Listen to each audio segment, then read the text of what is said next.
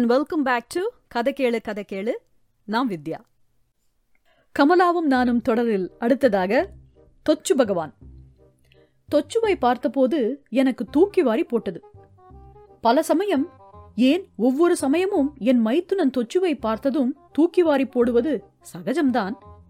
லேசான அதிர்ச்சி, கூடுதலான அதிர்ச்சி, அதிக அதிர்ச்சி என்று அதிர்ச்சியின் அளவில் மாறுதல் இருக்குமே தவிர அதிர்ச்சி இல்லாமல் இருக்காது.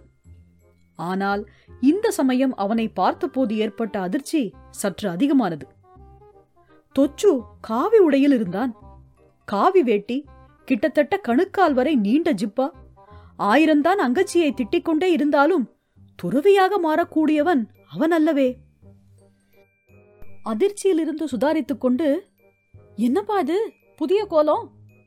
உன்னை தொச்சுன்னு கூப்பிடணுமா இல்ல தொச்சு பகவான்னு கூப்பிடணுமா? கமலா, பாரு யார் வந்திருக்கான்னு. தொச்சு பகவான் வந்திருக்கார். பாத பூஜை பண்ணிண்டு உள்ள ஏழை பண்ண அவன. என் அருமை மாமியார் பின்தொடர என் அருமை மனைவி கமலா, தொச்சுவ பாதகன்னு தான் சொல்லிட்டு இருப்பீங்க, இன்னைக்கு என்ன திடீர்னு அவன் மேல கரிசனம், பகவான்னு சொல்றீங்க என்று கேட்டுக்கொண்டே வந்தாள். தொச்சுவின் உடை அலங்காரத்தை பார்த்து, என்னடா தொச்சு, இது என்ன வேஷம் என்று கேட்டாள். வேஷமும் இல்ல கோஷமும் இல்ல, இது சும்மா ஒரு இதுதான். என்னப்பா தொச்சு, டிவி பேட்டியில பதில் சொல்ற மாதிரி ஒரே இதுவா பேசுற? உள்ள வாடா, வந்தவன வாசல்லையே நிக்க வச்சுட்டு பேசுற வழக்கத்தை எத்தனை வருஷமானாலும் விட மாட்டீங்க என்று கமலா தொச்சுவை வரவேற்றபடியே என்னையும் தூற்றினாள். சந்தடி சாக்கில் கந்தகப்பொடி வைப்பதில் கெட்டிக்காரி. அத்திம்பேர், இந்த ட்ரெஸ்ஸ காவி உடையா பாக்காதீங்கோ, இது கதர் துணி. சுதந்திரம் வந்து 50 வருஷம் ஆச்சு. காந்திஜி கதர் உடுத்த சொன்னார். ஆனா நம்ம காந்தியையும் மறந்து கதரையும் மறந்துட்டோம். அதனால என்னப்பா அதனாலன்னு சொல்லி நிறுத்திட்ட? விளம்பர இடைவேளைக்கு பிறகு தொடருமா என்று கேட்டேன். இடைவேளை இல்ல திம்பேர், அடைவேளை. அதற்கு பிறகு தொடரும். அதோ பாருங்கோ, அக்கா அடையும் கையுமா வரத என்றான். தொடர்ந்து என்ன சொல்லிட்டு இருந்தேன்? அதனால இனிமே கதர் தான் கட்டுறது அப்படின்னு நாங்க சில பேர் தீர்மானிச்சிருக்கோம். நாங்க சில பேர் ஒரு சங்கம் ஆரம்பிச்சிருக்கோம். தேசபக்தி சேவா சங்கம்னு ஆரம்பிச்சிருக்கோம். எங்க சங்கத்துல ஒருத்தர் பாதி விலைக்கு துணி வாங்கி கொடுத்தார். ஏதாவது நன்கொடை நிதி உதவின்னு? அத்திம்பேர், நாங்க தான் மத்தவங்களுக்கு உதவி செய்ய போறோம். அதெல்லாம் சங்கம் நன்னா வளர்ந்த பின்னாலதான். எப்ப பார்த்தாலும் தொச்சு காசு பிடுங்க வருவானே நினைச்சுக்காதீங்கோ. தொச்சு, நீ கமலா ஏதாவது தத்துவம் பேச ஆரம்பிச்சிடாத. ஆரம்பிக்கல. நீங்க தான் வாய்ப்பூட்டு போட்டு வச்சிருக்கே, நீங்களாச்சு உங்க மச்சினாச்சு. அக்கா கொஞ்சம் நீ சும்மா இரு. அத்திம்பேர், நீலாங்கரை கிட்ட ஒரு தோப்பு, சின்ன தோட்டம் விலைக்கு வருது. ரொம்ப மலிவா விற்கிறான். வாங்கி போட்டா சரியான லாபம். யாருக்கு லாபம்னு சொல்லிடு. எனக்கு இந்த தோப்பு சோப்பு எதுவும் வேண்டாம். யாருக்கிட்டப்பா பணம் இருக்கு என்று நான் சொன்னபோது கமலா லேசாக கனைத்தாள். அந்த கனைப்புக்கு நான் பரிமேலழகராக இருந்திருந்தால் பதவுரை, பொழிப்புரை, தெளிவுரை, நய உரை, விளக்க உரை என்று 10 பக்கம் எழுதியிருப்பேன். அப்படி நான் இல்லாததால் ஒரு வரியில் அதன் அர்த்தத்தை கூறுகிறேன். போன வாரம் இன்சூரன்ஸ் பாலிசி ஒன்று முதிர்வடைந்து செக் வந்ததே என்பதுதான். அத்திம்பேர், என்கிட்ட மட்டும் பணம் இருந்தா கண்ணை மூடிண்டு வாங்கிடுவேன். விக்ரரோட புள்ள அமெரிக்கால மூட்டை மூட்டையா டாலர் சம்பாதிக்கிறான். இவரும் அமெரிக்கா போறார். வந்த விலைக்கு விக்கிறார். ஒரு பிசினஸ் விஷயமா அவரை 4-5 வருஷத்துக்கு முன்ன பாத்திருக்கேன். என் மேல மதிப்பு வச்சு, தொச்சு முதல்ல ஆஃபர் உனக்கு தான் என்றார். நானே வாங்கலான்னா என் பணம் எல்லாம் லாக்கப் ஆயிருக்கு. பணம் தானே லாக்கப் ஆயிடுது, நீ இல்லையே, அது வரைக்கும் சந்தோஷம் என்றேன். அத்திம்பேர், ஒரே வருஷத்துல விலை டபுள் ஆயிடும். பணத்தை ஃபைனான்ஸ் கம்பெனியில போடுறது, தங்கம் வெள்ளின்னு போடுறது எல்லாத்தையும் மறந்துடுங்க. மண்ணு பொண்ணை விட அதிக லாபம் தரும். நீலாங்கரைக்கு தாண்டி எங்கேயோ இருக்கிற இடத்துல வாங்கி போட சொல்றியே, எதை வச்சு விலை டபுள் ஆகும்னு சொல்ற? அப்படி கேளுங்க. இந்த மெட்ரோ ரயில நீலாங்கரை வரைக்கும் கொண்டு வர போறாங்க. ரயில்வே மினிஸ்ட்ரியில முடிவெடுத்தாச்சு. இது யாருக்கும் தெரியாது. வெளியில தெரிஞ்சா விலை இப்பவே சுருன்னு ஏறிடும். அடுத்த பட்ஜெட்ல சொல்லுவாங்க. என்னடா இந்த விஷயம் இவனுக்கு எப்படி தெரியும்னு சந்தேகப்படுறீங்களா? என் பக்கத்து வீட்டுக்காரரோட பிரதர்-இன்-லா டெல்லியில ரயில்வே மினிஸ்ட்ரியில இருக்கார். பேஷா இருக்கட்டும், எனக்கு என்னவோ இதுலெல்லாம் ஏன் இன்ட்ரெஸ்ட் இருக்க போறது உங்களுக்கு? போகட்டும்டா தொச்சு. 4 மணி ஆர்டர் ஃபார்ம் வாங்கி கொடு. அம்மா, அக்கா, அத்தை, சித்தி, பெரியமான்னு பணம் அனுப்ப மனுஷங்களா அவருக்கு இல்ல? போடா போடா பைத்தியக்காரா என்று கமலா தொச்சுவிடம் சொன்னாள்.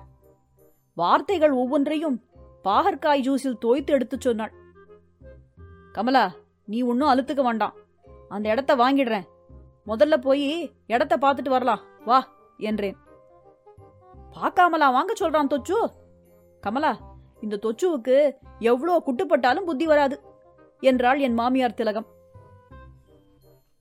நீலாங்கரையிலிருந்து மிக அருகில் 7 மலை, 7 குகை, 7 காடுகள், 7 கூவம் நதிகள், 7 சமுத்திரம் தாண்டிய இடத்தில் அந்த தோப்பு இருந்தது.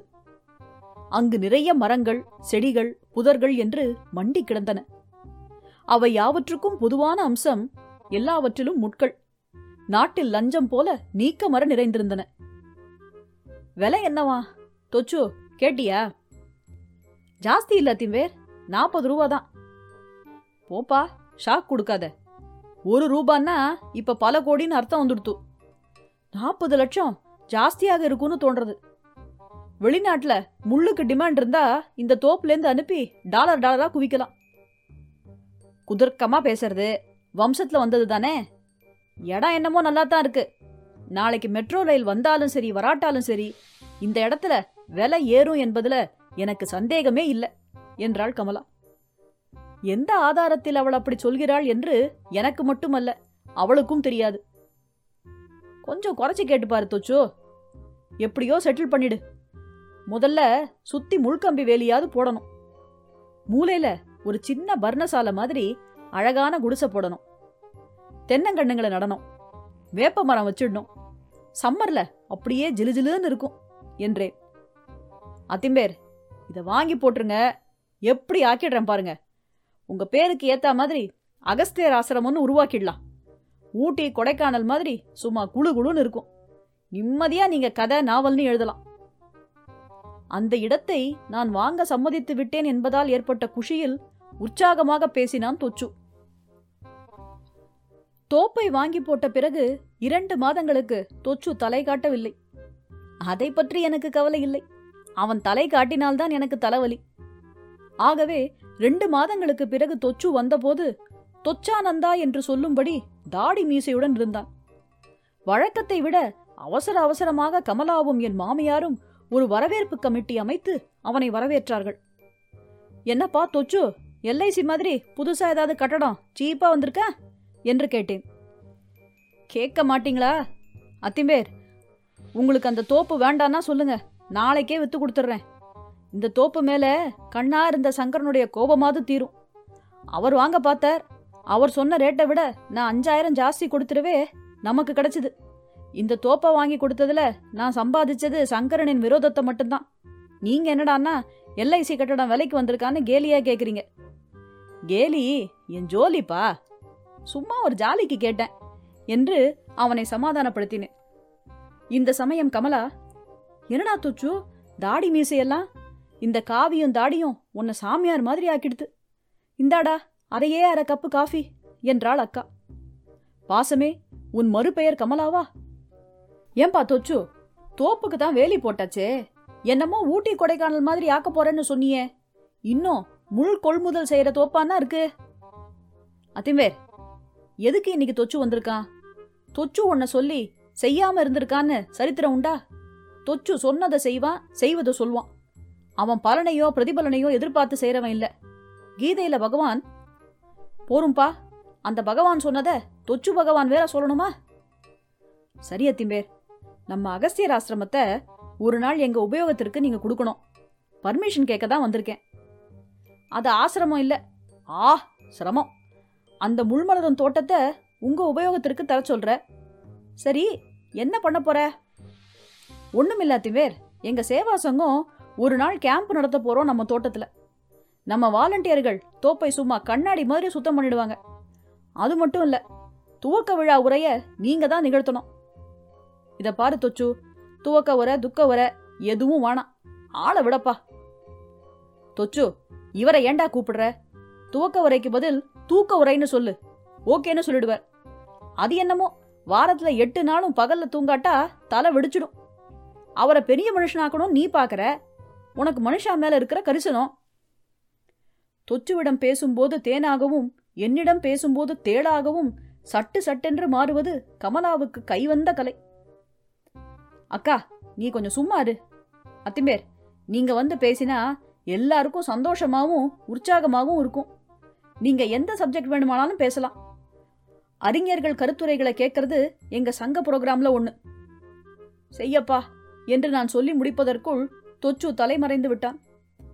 முதல் முறையாக தொச்சு வெறுங்கையாக என் வீட்டை விட்டு போனான் என்பதில் எனக்கு மகிழ்ச்சி. சுமார் 20-25 பேர் குழுமியிருந்தனர். தோட்டத்தை ஓரளவு சுத்தம் செய்திருந்தனர். கிட்டத்தட்ட எல்லாரும் கதராடையில் இருந்தார்கள். காவி கலர் தான். சேவா சங்க கேம்ப் என்று துணியில் எழுதி மாட்டியிருந்தார்கள். இதையெல்லாம் பார்க்க பார்க்க எனக்குள் ஒரு கேள்விதான் தோன்றியது. ஆதாயம் இல்லாத காரியத்தில் இறங்க மாட்டானே, இந்த சேவா சங்கத்தில் என்ன புரட்ட முடியும்? ஏதாவது அரசாங்க நிதி உதவி இருக்குமோ? என்ன அத்திம்பேர், எப்ப பார்த்தாலும் சிந்தனை தானா? பெரிய எழுத்தாளர் அதான். பாரத மாதா கி ஜெய், மகாத்மா காந்தி கி ஜெய், சத்தியமேவ ஜெயதே, ஜெயஹிந்த் என்று திடீரென்று கூட்டம் குரல் கொடுத்தது. இப்போது நமது சங்கத்தின் ஆலோசகரும் பிரபல எழுத்தாளருமான எழுத்து செம்மல், எழுத்து வேந்தன், எழுத்து பிரம்மா என்று தொச்சு ஆரம்பிக்க, எழுத்து விஷ்ணு, எழுத்து சிவன். போரும்பா தொச்சு, நான் என் உரைய ஆரம்பிக்கிறேன். அன்புள்ள நண்பர்களே, தேசபக்தி சேவா சங்க உறுப்பினர்களே, உங்கள் சங்கத்தின் கொள்கைகளை பற்றி அறிந்தபோது மிக்க மகிழ்ச்சி அடைந்தேன். இன்று சுதந்திர விழா கொண்டாடும் சமயத்தில் நாட்டில் வன்முறையும் லஞ்சமும். திடீரென்று கூட்டத்தில் சலசலப்பு ஏற்பட்டது. தோப்பின் முன்புறம் ஒரு ஜீப் சர்ரென்று வந்து நின்றது. ஜீப்பிலிருந்து 4-5 போலீஸ்காரர்கள் இறங்க, பின்னால் சற்று குறைந்த தொந்தியுடன் சப் இன்ஸ்பெக்டரும் இறங்கி வந்தார். யார் இங்க தொச்சு? யார் அகஸ்டின்? சப் இன்ஸ்பெக்டர் சினிமா டிவிகளில் வரும் இன்ஸ்பெக்டர்களைப் போல் தலையை தூக்கி கொண்டு ஸ்டைலாக கேட்டார். நான் தான் சார் தொச்சு. என்ன சார், என்ன விசேஷம்? தொச்சு அவரிடம் போய் கேட்டான். ஓஹோ, நீங்க தான் தொச்சா? பார்த்தா ஐயோ பாவ மாதிரி இருக்கீங்க. ஏன் சார் இந்த வேலை? இவர் யாரு? என்ன புரோகிராமிங்க நடத்துறீங்க? இன்ஸ்பெக்டர், இது எங்க தேசபக்தி சேவா சங்க கேம்ப். இவர் பிரபல எழுத்தாளர். பேனா வச்சிருக்கிற எல்லாரும் ரைட்டர் தான், பிரபலம்தான். எங்க போலீஸ் ஸ்டேஷன்ல கூட ரைட்டர் இருக்காரு. சரி, முதல்ல நீங்க 2 பேரும் ஸ்டேஷனுக்கு வாங்க, உங்க பேர்ல கம்ப்ளைண்ட் வந்திருக்கு. இந்த சமயத்தில் நான் இன்ஸ்பெக்டரிடம், இதை பாருங்க, நான் ஒன்றும் பிப்பா கேட்டு ரவுடி இல்ல. ஸ்டேஷனுக்கு எதுக்காக வரணும்? வாரண்ட் இருக்கா என்று கேட்டேன். ஏன்பா 304 சார் படிச்சவரா இருப்பார் போல இருக்குது, வாரண்ட் கேட்கிறாரு என்று நக்கலாக சொன்னார். எனக்கு வாழ்க்கையில் புரியாத புதிர் போலீஸ்காரர்கள் தங்கள் நம்பரை எப்போதும் இங்கிலீஷில் சொல்வதுதான். யாராவது தமிழ் அறிஞரிடம்தான் விளக்கம் கேட்க வேண்டும். போலீஸ் வந்ததனால் கூட்டத்தில் ஒரு லேசான பீதி ஏற்பட்டது. திவாலாகி போன ஃபைனான்ஸ் அதிபர்களை பார்ப்பது போல எங்களை பார்த்தார்கள். எந்த போலீஸ் ஸ்டேஷனுக்கும் வர தயார். அத்திமேர், வாங்க போலாம், மற்ற எல்லாரும் இங்கேயே இருங்க என்றான் தொச்சு. என்னப்பா தொச்சு, இதுவரைக்கும் உன்னால எத்தனையோ தொந்தரவு வந்திருக்கு.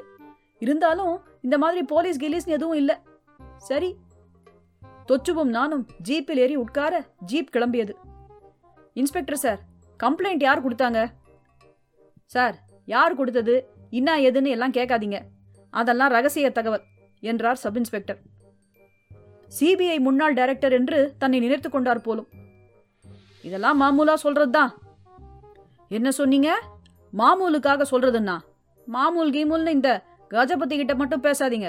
இந்த மாதிரி காவி ட்ரெஸ் போட்டுட்டு தியானம் கூட்டணும் போட்டு தில்லுமுல்லு செய்யறது இன்னைக்கு ஒரு பெரிய தொழிலா போச்சு. ஊருக்கு வெளியே பசங்களை வர வச்சு யோகா தியானம் பஜனைன்னு பண்ணி வசியம் பண்றீங்கன்னு தகவல் வந்திருக்கு. கஜபதி சார், அதெல்லாம் ஒன்றும் இல்லை. உங்களுக்கு கம்ப்ளைண்ட் கொடுத்தது யாருன்னு எனக்கு தெரியும். அவர் பேர் சங்கரனா? அட, அவர் தான். கரெக்டா எப்படி சொன்னீங்க? அவர் புள்ளைய நீங்க மனசு மாத்தி சாமியாரா பண்ண போறீங்கன்னு. கஜபதி பிரதர், தொச்சுவுக்கு ஆட்களை வசியம் பண்ண தெரியும். கஜபதி சார் என்றவன் இப்போது கஜபதி பிரதர் என்கிறான். கஜபதி பிரதர், விஷயத்த சொல்லட்டுமா? இந்த தோப்பை நான் தான் ஏற்பாடு பண்ணி இவருக்கு வாங்கி கொடுத்தேன். சங்கரனுக்கு இது மேல கண்ணு. தனக்கு தோப்பு கிடைக்கலன்னு கொஞ்சம் ஏமாத்தம், நிறைய கோபம். அது இல்லாம அவருடைய சம்சாரத்துக்கும் என் சம்சாரத்துக்கும் தகராறு. இத்தனைக்கும் என் ஒய்ஃபு தங்க கம்பி. நாங்க ஒரு சேவா சங்கம் ஆரம்பிச்சிருக்கோம். கதர் ஆபீஸ்ல இருக்கிறவரு பாதி விலைக்கு துணி வாங்கி கொடுத்தாரு. நாங்க சாமியாரும் இல்ல, பகவானும் இல்ல, எந்த முனிவரும் இல்ல. அப்பாடி, நினைச்சேன் கம்ப்ளைண்ட் கொடுக்கச்சேயே 50 ரூபா நோட்டையும் நீட்டினான். லஞ்சம் வாங்குறவன் நான் இல்ல, இப்போ தெரியுது. போகட்டும், போலீஸ் ஸ்டேஷனுக்கு வந்து ஒரு ஸ்டேட்மெண்ட் கொடுத்துட்டு கையெழுத்து போட்டுட்டு போயிடுங்க. சார், பெரிய எழுத்தாளர்னு சொன்னீங்க. நானும் ரம்பாவுடன் வம்பா என்ற தலைப்பில் ஒரு நாவல் எழுதணும்னு நினைக்கிறது உண்டு. நிறைய ஐடியா இருக்கு, நேரம்தான் கிடைக்கல. சார்கிட்ட நம்ம ஐடியாவை சொல்றேன், அவர் நாவலா எழுதிட்டோம். அத்திம்பேர், நம்ம கஜபதி சொல்ற ஐடியால நீங்க 10 நாவல் கூட எழுதலாம். ஸ்டேட்மெண்ட்டில் கையெழுத்து போட்டு விட்டு விடை பெறும் பொழுது இன்ஸ்பெக்டர் லேசாக தலையை சொரிந்தார். சார், ஒன்றும் இல்லை, இப்போ சுதந்திர தின விழாவையும் காந்திஜியின் பிறந்த தினத்தையும் எங்க டிபார்ட்மெண்ட் பிரமாதமா கொண்டாட போகுது. ஏதோ உங்களுக்கு இஷ்டமானத 1000 அல்லது 2000 அல்லது... நிறுத்துங்க பிரதர், நீங்க அல்லதுன்னு போட போட அமௌண்ட்டும் ஏறுதே. அத்திம்பேர், நம்ம கஜா கிட்ட ஒரு 1000 கொடுத்துருங்க என்றான் தொச்சு. தொச்சுவும் ஒரு விதத்தில் வள்ளல் தான், அடுத்தவர் பணத்தை எடுத்து கொடுப்பதில். காந்திஜியின் பெயரை யார் யாரோ எப்படியோ பயன்படுத்தி கொண்டிருக்கிறார்கள். ஆனால் கஜபதிதான் புதிய பாதை அமைத்திருக்கிறார். மகாத்மா காந்தி பெயரை சொல்லி லஞ்சமே வாங்கியிருக்கிறார். ஒழிக லஞ்சம், வாழ்க மகாத்மா காந்தி. கமலா, இனிமே உன் தம்பிய வீட்டுக்குள்ளேயே நுழைய விடாத. அவன் போன ஜென்மத்துல ஆமையாவோ அமீனாவாவோ அல்லது அமீனா உத்தியோகம் பார்த்த ஆமையாவோ இருந்திருக்கணும். சரி, ஏன் இப்படி தொண்டை கிழியே கத்துறீங்க? 1000 ரூபாயை அழுதுட்டு வந்துட்டு கத்தாம மாத்தாடு மல்லிகைன்னு பாடணுமா? கமலா பேசாமல் இருந்தாள். தொச்சுவின் சங்கத்தில் போடப்பட்ட பொன்னாடை, அதாவது காவி துண்டு, ஈசி சேரிலிருந்து என்னை பார்த்து சிரித்தது.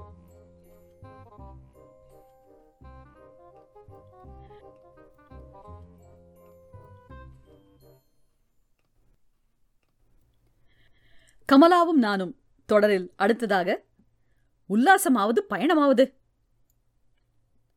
என் அருமை மனைவி கமலா அன்றாடம் நியூஸ் பேப்பரை படிப்பாள். அவள் படிக்க ஆரம்பித்து முடிக்கும் வரை என் மனம் ஹிச்காக் படம் பார்ப்பது போல திக்கு திக்கென்று சஸ்பென்ஸுடன் அடித்துக் கொள்ளும். மனைவி பேப்பர் படித்தால் அதில் என்ன சஸ்பென்ஸ் என்று நீங்கள் கேட்கிறீர்களா? உங்களுக்கு என் மனைவி கமலாவை பற்றி தெரியாது. பேப்பர் என்றால் அரசியல், சினிமா, இலக்கியம், விளையாட்டு என்று பல பல செய்திகள் வரும். இவைகளில் எதுவும் என் மனைவியின் கண்களில் படாது. அவள் பார்வைக்கு அகப்படுபவை விளம்பரங்கள்தான். தள்ளுபடி விற்பனை, 50% விலை குறைவு என்று வரும் விளம்பரங்களை ஏதோ பகவத்கீதை படிப்பது போல மிகவும் உன்னிப்பாக படிப்பாள். படித்துக் கொண்டிருக்கும் போதே, உங்களை தானே, பேப்பரை பார்த்தீங்களா என்று கேட்பாள். நானும் ஏதோ ஒரு பெரிய விபத்து வரப்போகிறது என்று பயந்து கொண்டே, என்ன பேப்பரா? பார்த்தேன், மொத்தமும் சரியா பார்க்கலானா என்று சொல்வேன். பில்லா அண்ட் ரங்கா ஷாப்ல பனாரஸ் பட்டு புடவை எல்லாம் தள்ளுபடி விலையில விற்கிறாங்களாம். அப்படியா? கொட்டை கொட்டையா விளம்பரம் வந்திருக்கே, கண்ணை திறந்து பேப்பரை படிச்சாதானே தெரியும். இதோ பாருங்க. பொடி எழுத்தில் வரி விளம்பரமாக அந்த சேல் விளம்பரம் வந்திருக்கும். 350 ரூபாய் புடவை 150 ரூபாய் கொடுக்கறான், 200 ரூபாய் லாபம் என்பாள். 150 ரூபாய்க்கு வாங்கி 350 ரூபாய்க்கு விற்றால் 200 ரூபாய் லாபம் என்பது நான் பள்ளிக்கூடத்தில் கற்றுக்கொண்டது. கமலா படித்தது புது கணிதமோ? இப்படி 5 தடவை வாங்கினா நமக்கு 1000 ரூபாய் வரவு, அப்படித்தானே என்று கேலியாக கேட்பேன். இந்த மாதிரி எடக்கரடக்கரா பேசுறதே உங்க பரம்பரை குணம். பளிச்சுன்னு ஒரு நல்ல புடவை எனக்கு கிடையாது. தள்ளுபடியில கிடைக்கும் போது வாங்கினா என்னவா, கொள்ள மலிவா இருக்கே என்பாள். புடவை விலை மலிவோ இல்லையோ, கொள்ளை என்பது உண்மை. கடையே பில்லா ரங்கா ஷாப்பாயிற்றே.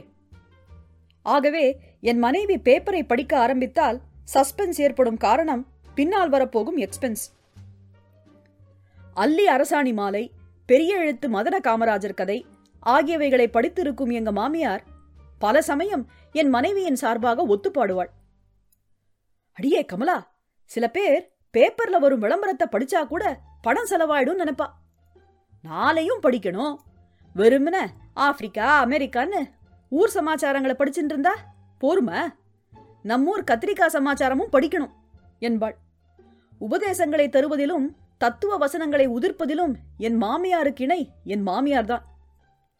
பாத்தீங்களா, சுற்றுலா வாரியம் எத்தனை உல்லாச பயணங்களை ஏற்பாடு பண்றாங்க? பாக்கலையே. அரை பக்கம் விளம்பரம் வந்திருக்கே. இல்ல கமலா, நான் எல்லா விளம்பரத்தையும் உனக்காக விடாம படிச்சேனே. போதும், சமத்து வழியாதீங்கோ. தமிழ்நாடு டூரு, தென்னிந்தியா டூரு, மகாபலிபுரம் டூருன்னு எத்தனை. எங்கேயாவது ஒரு இடம் அழைச்சிட்டு போயிருக்கீங்களா? கேடுகிட்ட மகாபலிபுரம் ஒரு டூர் உண்டா? திரும்ப திரும்ப உங்க மானம் பார்த்த மாமண்டூர் கிராமத்துக்கு தான் டூர் போவீங்க என்றாள். அந்த என்பதை அரை டன் அலுப்புடனும் 100 லிட்டர் சலிப்புடனும் சொன்ன சமயம் விதி அஹஹா என்று நிறைய ஹா எழுத்துக்களை போட்டு சிரித்துக் கொண்டிருந்தது. கமலா மைடியர், கவலைப்படாதே. சண்டே அன்னைக்கு போறோம், மகாபலிபுரத்துக்கு போறோம். சண்டைய விடு, நம்ம கார்லயே போலாம். சந்தோஷமா ஒரு புன்னகையை வீசு பார்ப்போம், மோனாலிசா மாதிரி என்று அசட்டுத்தனமான நடிப்புடன் அவளை சமாதானப்படுத்தினேன். டிவியில் சுவிட்சை போட்டதும் திரையில் வெளிச்சம் வருவது போல் அவள் முகம் டால் அடித்தது. நிச்சயமா போறோமா? நான் ஏற்பாடெல்லாம் பண்ண பிறகு கெக்க பெக்கன்னா அப்புறம் எனக்கு கெட்ட கோபம் வரும் என்றாள். கமலாவிற்கு சில சமயம் கெட்ட கோபம் வரும், மற்ற சமயங்களில் நல்ல கோபம் வரும். ஆக எப்போதும் ஏதாவது ஒரு கோபம் வந்து கொண்டே இருக்கும். ஞாயிற்றுக்கிழமை தீபாவளி தினம் மாதிரி இருந்தது வீடு. விடிகாலையே என் மாமியாரும் கமலாவும் எழுந்து மகாபலிபுர உல்லாச பயணத்திற்கு இட்லி புளியோதரை எல்லாம் தயார் செய்ய ஆரம்பித்தார்கள். உங்களை தானே, காரை ரெடியா வச்சிருங்கோ, நான் ரெடி ஆயிடுவேன், 6வது மணிக்கு டான்னு கிளம்பிடணும் என்று சொல்லி என் சுகமான நித்திரையை கலைத்தாள் கமலா. இந்த சமயம் என் மாமியார், அடியே கமலா, புளியஞ்சாத்துக்கு அப்பளம் பொரிச்சு போடலான்னா வீட்டுல அப்பளமே இல்லையே என்றாள். இந்த பிரச்சனைக்கு முடிவு காணுவது என் பொறுப்பு என்பது என் மாமியாரின் ஐடியா. ஏனென்றால் அவள் அடியே கமலா என்று சொன்னபோது கமலா அந்த இடத்தில் இல்லையே. விடிய கால 4:30 மணிக்கு எங்க போய் அப்பளம் வாங்கிட்டு வருது? ஒரு தர்ம கேள்வியை கேட்டேன். அடுத்த தெருவில் தான் அவர் ஆபீஸ் ஃப்ரெண்டு கோபு இருக்காரே, போய் வாங்கிட்டு வர சொல்லேன் என்று என் மாமியார் மூலையில் சுருட்டி வைக்கப்பட்டிருந்த பாயை பார்த்து சொன்னாள். என் மாமியார் என்னை நேராக பார்த்து பேச மாட்டாள். மரியாதையா அல்லது என்னை மனிதனாக மதிக்காத காரணமா என்பது எனக்கு புரியாத பல மர்மங்களில் ஒன்று. இந்த சமயம் பார்த்து வாசலில் ஒரு சைக்கிள் ரிக்ஷா வந்து நின்றது. அதிலிருந்து பொத்து பொத்தென்று 7-8 உருவங்கள் குதிப்பது தெரிந்தது. அர்த்தஜாம கொள்ளைக்காரர்களா? இல்லை இல்லை என்பது அடுத்த 2 நிமிஷத்தில் தெரிந்தது. என்ன அத்திம்பேரே, இன்னுமா ரெடியால? 5:30 மணிக்கே வந்துரும் நாளே அக்கா என்று கேட்டுக்கொண்டே அட்டகாசமாக உள்ளே வந்தான் என் மைத்துனன் தொச்சு. அவனை தொடர்ந்து வந்த அவனது பரிவாரம் ரத கஜ துரக பதாதி ஆகிய 4 வித படைகளையும் நினைவுபடுத்தினார்கள். தொச்சுவின் இரட்டை நாடி மாமியார் தேர், குண்டு மனைவி யானை, குதிரை வால் கொண்ட பெண், அரை டிக்கெட் வாள்கள். தொச்சு எப்படி இந்த சமயத்தில் வந்தான்? என் மனைவிதான் அவனை வர சொல்லி இருக்க வேண்டும். வாடாப்பா தொச்சு வா, எங்க வராம இருந்துட போறியோன்னு நினைச்சிட்டு இருந்தேன். என்ன, தொச்சுவை நான் தான் வர சொன்னேன். உல்லாச பயணம்னா நம்ம மனுஷன் 4 பேர் இருந்தா தானே ஜாலியா இருக்கும் என்றாள் என் மனைவி. தொச்சு வந்தால் ஜாலியாக இருக்குமோ இல்லையோ, என் மணிப்பர்ஸ் காலியாகிவிடும் என்பதில் எள்ளளவும் ஐயமில்லை. புல் புழுவிலிருந்து மனித இனம் தோன்றி இருக்கலாம், ஆனால் தொச்சுவின் பரம்பரை அட்டையிலிருந்து தோன்றியிருக்க வேண்டும். ரத்தத்தை உறிஞ்சுகிற வம்சம், சரியான டிராக்குலா. அக்கா, படுபாவி பால்காரன 4 மணிக்கே வாடான்னேன், வரல. அப்புறம் இவ சொன்னா, அக்கா வீட்டில் தான் ஃப்ரிட்ஜ் இருக்கே, அங்க பால் இருக்கும், அங்கேயே போய் காஃபி சாப்பிட்டுக்கலான்னு. அப்பா, எனக்கு காஃபி வேண்டாம், பூஸ்ட் தான் என்றது தொச்சுவின் வாரிசுகளில் ஒன்று. பூஸ்ட் கேட்கறதா? பூட்ஸ் தான் என்று மனதிற்குள் முணுமுணுத்துக் கொண்டேன். எனக்கு தெரியும், என் மாமியார் கள்ளிச்சொட்டு மாதிரி தன் அருமை பேரன் பேத்திகளுக்கு பூஸ்ட் கரைத்து கொடுப்பாள் என்று. என் வயிற்றில் புளியை கரைத்தது. அத்திம்பேரே, இதோ பாருங்க என்ன வாங்கிட்டு வந்திருக்கேன். வெறும் வயிற்றுல கார்ல போனா புரட்டல் எடுக்கும், அதான் ஜம்முன்னு இஞ்சி மரப்பா என்றான். அவனை முறைப்பாக பார்த்து கொண்டே, தொச்சுவோட முன் யோசனை யாருக்கு வரும் என்றேன். இந்த இஞ்சி முரப்பா எனக்கு தான் தேவைப்படும். தொச்சுவின் பட்டாளம் வெறும் வயருடன் இருந்தார்கள் என்று சரித்திரமே கிடையாது. என் வீட்டிற்கு வந்தால் லாக்கர்களில் நகையை வைத்து பூட்டுவது போல தின்னக்கூடிய எல்லா பொருள்களையும் வயிற்றில் போட்டுக் கொள்வார்கள்.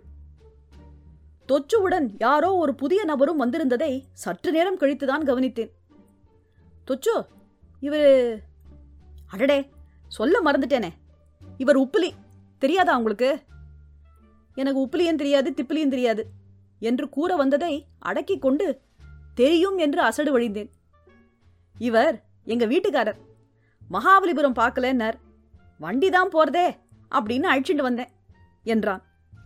இந்த சமயம் என் மனைவி அங்கு வந்து, உப்பிலி மாமா வாங்கோ வாங்கோ, அம்மா சக்கரை போடாம திக்கா ஒரு காப்பி கலக்கி கொடு மாமாவுக்கு.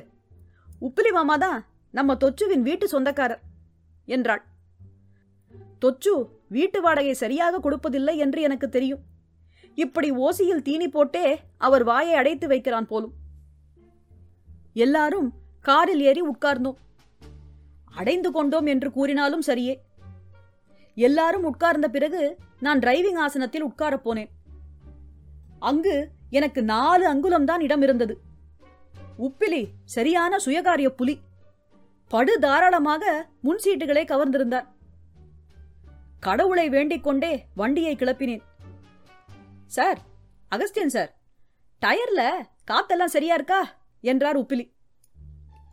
என்ன அத்திம்பேரே, டயர் எல்லாம் உங்க தலைய மிஞ்சறதே வழுக்கையில என்றான். பின் சீட்டில் கலகலவென்று சிரிப்பு.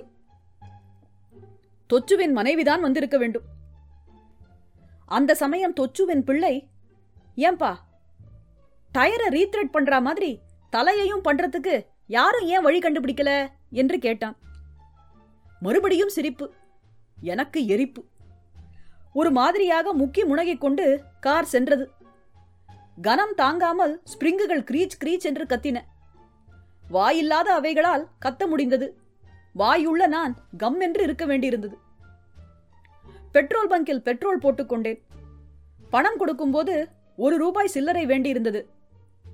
தொச்சு, 1 ரூபாய் இருந்தா கூட.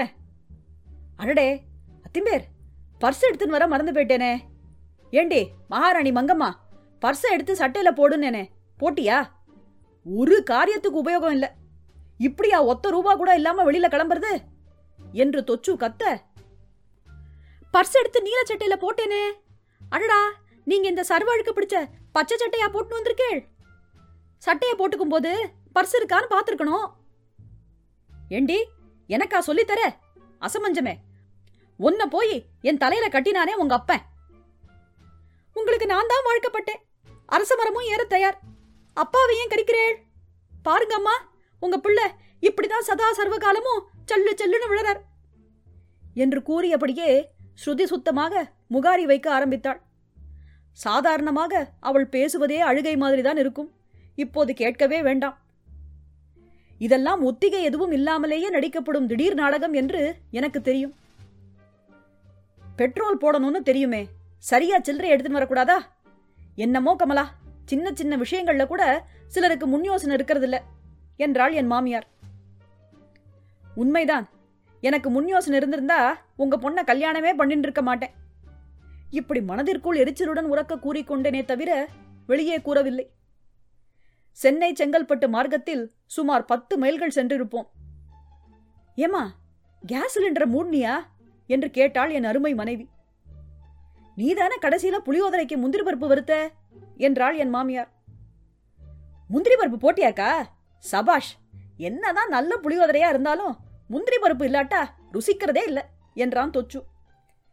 இதை காதில் வாங்கிக் கொள்ளாமல் என் மனைவி, ஆமாம்மா, முந்திரி பருப்பை வறுத்து போட்டேனே, அந்த புளிசாத டப்பாவை கார்ல எடுத்து வைக்க மறந்துட்டேனே என்றாள். அடடா, பாருடிமா, எங்கே அந்த சம்படம்? அங்க முன்பக்கம் இருக்கிறதா பாருங்க. இங்க சம்படமும் இல்ல, பப்படமும் இல்ல, சுவாமி படம் தான் இருக்கு என்றேன். இவருக்கு ஜோக் அடிக்க நேரங்காலம் கிடையாது. கார்ல டிக்கியில இருக்கா? இருக்காது. கார்ல கொண்டு வந்து வைக்கவே இல்லையே என்று தீர்மானமாக என் மனைவி சொன்னாள்.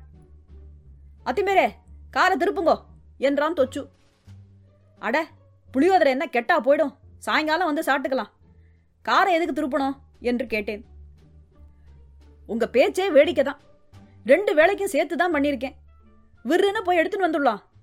ஹோட்டல்ல சாப்பிட்டா பசங்களுக்கு உடம்புக்கு ஒத்துக்காது என்று சகதர்மினி சொன்னதும், ஆமா ஆமா, நம்ம பர்சுக்கும் அஜீர்ணம் வந்துடும் என்று முணுமுணுத்தபடியே வண்டியை திருப்பினேன். ஒரு மாதிரியாக திருக்கழுங்குன்றம் வந்தோம். புற்றிலிருந்து ஈசல் வருவது போல் காரை விட்டு எல்லோரும் இறங்கினோம்.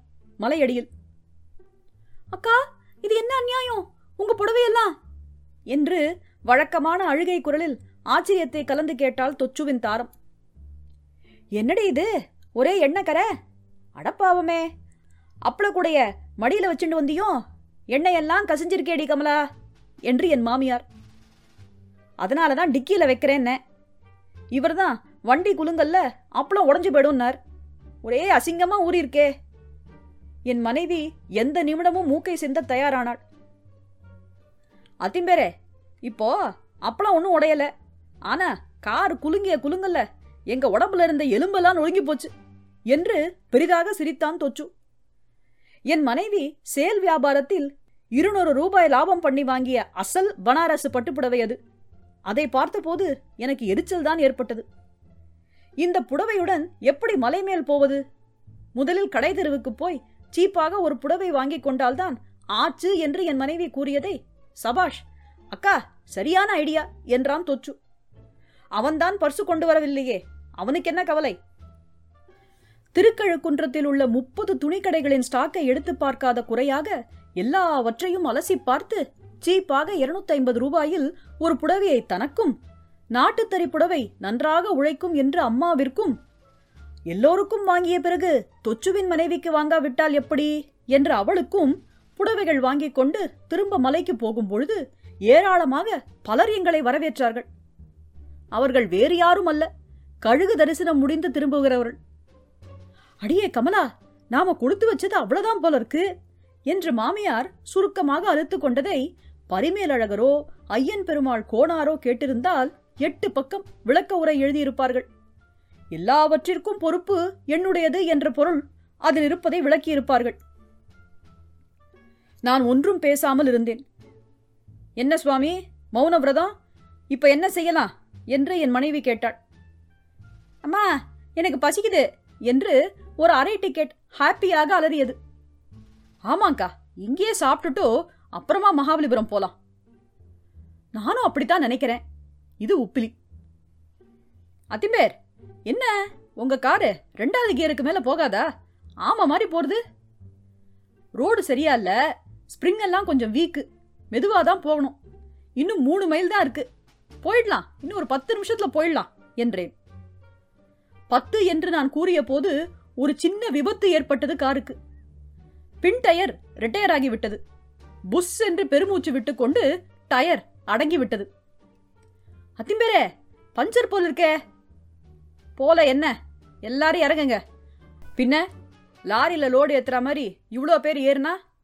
டிக்கியை திறந்து ஜாக்கி எடுத்து ஸ்டெப்னிய மாட்டணும். தொச்சு, ரோடு ஓரமா வண்டியை தள்ளணும். உப்ளி சார், அங்கேருந்து 4 பெரிய கல்லை எடுத்துன்னு வாங்கோ. கமலா, என்ன கார்லயே உட்காந்துட்டு இருந்தா? இறங்கு இறங்கு. ஏன் கத்துறீங்க? டயர் பஞ்சரானா உலகமே மூழ்கி போயிட்டு தானே. சீக்கிரம் டயரை மாத்துங்க. இதுக்கு போய் இவ்வளோ ஆகாத்தியம் பண்றீங்களே. உங்களுக்கு அகஸ்தியன்னு பேர் வைக்கிறதுக்கு பதிலா ஆகாத்தியன்னு பேர் வச்சிருக்கலாம் என்று என் மனைவி சொன்னதை தொடர்ந்து என் மாமியார், அடியே கமலா, நீ ஏன் ஏதாவது சொல்லி அவர் கோவத்தை கலப்புற? சிலர் இப்படிதான், யாரும் அகப்படாட்டா பொண்டாட்டி மேல சீறி விழுவா என்றாள். டிக்கியில் எனக்கு ஒரு அதிர்ச்சி காத்திருந்தது. அங்கு ஸ்டெப்னி டயர் இல்லை. 4 தினங்களுக்கு முன்புதான் ரீத்ரெட் செய்ய கொடுத்திருந்தது நினைவுக்கு வந்தது. 4 தினங்களுக்கு முன்புதான் ரீத்ரெட் செய்ய கொடுத்திருந்தது நினைவுக்கு வந்தது. அடுத்த அரை மணி நேரம் மகாபலிபுரம் வீதியில் நடைபெற்ற உரையாடல்களையும் வசைப்பாடல்களையும் விவரித்து என் மானத்தை கப்பலேற்றிக் கொள்ள நான் தயாராக இல்லை. பின்னால் நடந்தவைகளை சுருக்கமாக சொன்னால் போதும். காரை ஓரமாக தள்ளிவிட்டு லாரி ஒன்றில் ஏறி சென்னை வந்து சேர்ந்தோம். மறுநாள் டயருடன் ஒரு மெக்கானிக்கை அழைத்துக் கொண்டு போய் டயரை மாற்றி வண்டியை கிளப்ப முற்பட்டேன். கிளம்பவில்லை. யாரோ கார் பேட்டரியை கழட்டி லவட்டி கொண்டு போய்விட்டார்கள். ஒரு மாதிரியாக காரை ஊருக்கு கொண்டு வந்தேன். எல்லா கஷ்டங்களிலும் நன்மை ஏற்படும் என்று யாரோ கூறியிருக்கிறார்கள். அது உண்மைதான். மகாபலிபுர உல்லாச பயண கஷ்ட நஷ்டத்திலும் ஒரு லாபம் ஏற்பட்டது. அதன் பிறகு என் அருமை மனைவி உல்லாச பயணம் என்ற பேச்சை எடுத்ததே இல்லை. கமலாவும் நானும் இத்துடன் முற்றும்.